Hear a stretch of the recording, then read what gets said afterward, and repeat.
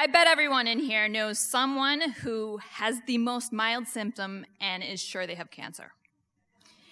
And probably everybody in here also knows somebody who will walk around for 2 days on a broken leg before they actually go to the hospital. Well, I'm probably a little bit more in that second category, and that's why it makes sense that I have a job responding to outbreaks. So for the past 4 years, I've gone for all different disease outbreaks pretty much all around the world. But the outbreak I'm going to talk about tonight is the Ebola outbreak. So for those of you who either lived in a closet or somehow forgot it, in 2014 was the largest Ebola outbreak we've ever had. 3 countries in West Africa were affected by this dramatic outbreak of Ebola. Probably somewhere around 30,000 people got infected, and between a third and a half of them died. And I was there. I went 3 times to help with the Ebola response in West Africa. And I was there when it was terrible. I was there in the beginning, before things were under control, before we had a system, when people honestly were dying in the street. But tonight's story isn't about what happened while I was in West Africa. It's what happened when I came back to the U.S. So luckily, at the time that I came back from the Ebola response, I was living in a state that was fairly liberal. They didn't lock me in a tent on the airport landing strip. I was actually allowed to go around my daily business. I just had to call in twice a day and tell them if I had any symptoms of Ebola. And so, review for everybody, the symptoms of Ebola are fever, vomiting, and diarrhea. I'm sorry to say, the bleeding from the eyes that you see in all the movies, that's exceptionally rare. So I was doing well.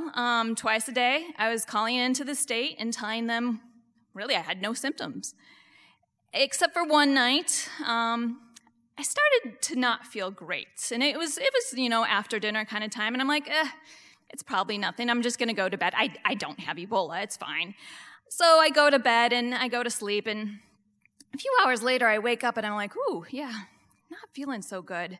So I go in the bathroom, take my temperature, and I'm up to 104. And I'm like, that's high. Well, I don't have Ebola, so I'll just call the state in the morning. There's no need to worry them in the middle of the night. So I go back to bed and go back to sleep for maybe another 2 hours, and I get up and not good, and I go in the bathroom and pretty much empty my entire body out of my bottom into the toilet, and I'm like, yeah, I probably should tell the state about this, but it's like 11 at night. I don't have Ebola. I'll just tell them in the morning. So I go back to bed, and I sleep a little longer. I think the next time I wake up is 1 in the morning, and this time I go in the bathroom, and it's coming out of both ends at this point. And I'm sitting on the toilet with the garbage can in my lap, and I don't know how many of you have vomited so hard you start to black out, where you actually have your vision go out to black because you are heaving so hard. Well, I was at that point, and I realized it might be kind of tacky to drown in my own vomit in this trash can with my pants down in the bathroom. So I'm like, maybe I should call the state. I mean, I don't have Ebola, but I'll call the state. So I call the state, and it turns out they really had no idea what to do. So between the hours between 1 a.m. and about 3 a.m., I think I talked to about 15 different doctors, scientists, everybody.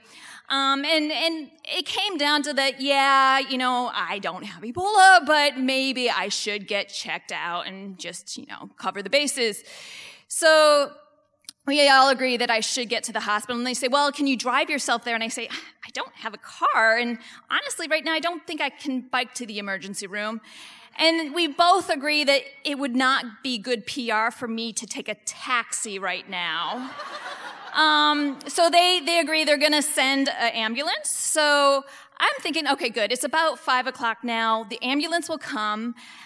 And it's early. Nobody's going to see me get in the ambulance with people in the Ebola suits, right? The Ebola contagion outbreak suits. That's my vision, that there's going to be photographs of them coming to my house. But at 5 a.m., no problem. The ambulance arrives at 11, a little later. It was obviously an emergency. And I go out onto my porch, and the ambulance driver clearly had essentially the same idea as I did, because he pulled up, he rolled down his window, and he says, "Can you walk to the ambulance?" And I say, "Yeah." So I walk around to the back of the ambulance, open the doors, and there's the people in the Ebola suits, but I'm the only one who can see them, so no photos for the news. I get in, they put me in an Ebola suit, which I still don't really understand. And I get driven to the ER. And in the ambulance, right, it's all cool. The nurse is calm. I tell her, "Don't worry, I don't have Ebola." And it's all cool. We get to the emergency room. And remember, I'm in the yellow Ebola suit, right?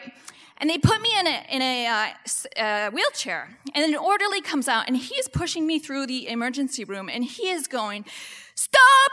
Clear! Everybody out of the way!" Somebody's like walking down a hallway towards us. And he's like, "Back up! Back up!" And it's the opposite of the experience in the ambulance. There's utter chaos. I get to my room, and there's a nurse in there with the full Ebola garb on. She has a mask over her face and her nose. She has a screen in front of her face, and she is nervous as hell. And it turns out this poor woman is essentially locked in the room with me for as long as I'm going to stay there, because they don't want anybody going in and out. So she's in the room with me. The rest of the doctors and nurses just come to the door and stand there and shout to me saying, "How long have you had these symptoms?" And getting all my diagnosis from the door. Well, it turns out about 5 hours later, I did not have Ebola. And during this whole time, the nurse is just getting more and more nervous, and she's actually fogging up the part in front of her face. And any time she gets nervous, she would take her gloved hand and go up and wipe the inside of her face mask so she could see. And so when it finally becomes clear that I don't have Ebola, the rest of the doctors and nurses then start coming into the room to discuss things with me. And the thing I thought was very kind is the church nurse came into the room and she says, "Well, I want to thank you very much for giving us the opportunity to practice an outbreak response like this. Do you have any advice for us?" And I say, "Well, I've been doing this for a few months in West Africa, and your nurse, when she went like this and wiped the sweat off inside of her mask, well, that's when she would have gotten Ebola." And they're like, "Oh, well, thank you very much." So I was happy. I didn't have Ebola. I got to go home. And of course, like any adult these days, I went home and instantly put it on social media that I'd had this amazing experience. And it turns out 6 of my friends had exactly the same symptoms I did. None of them had been to West Africa or anywhere near anybody with Ebola. But interestingly, all of us the night before had gone to a potluck.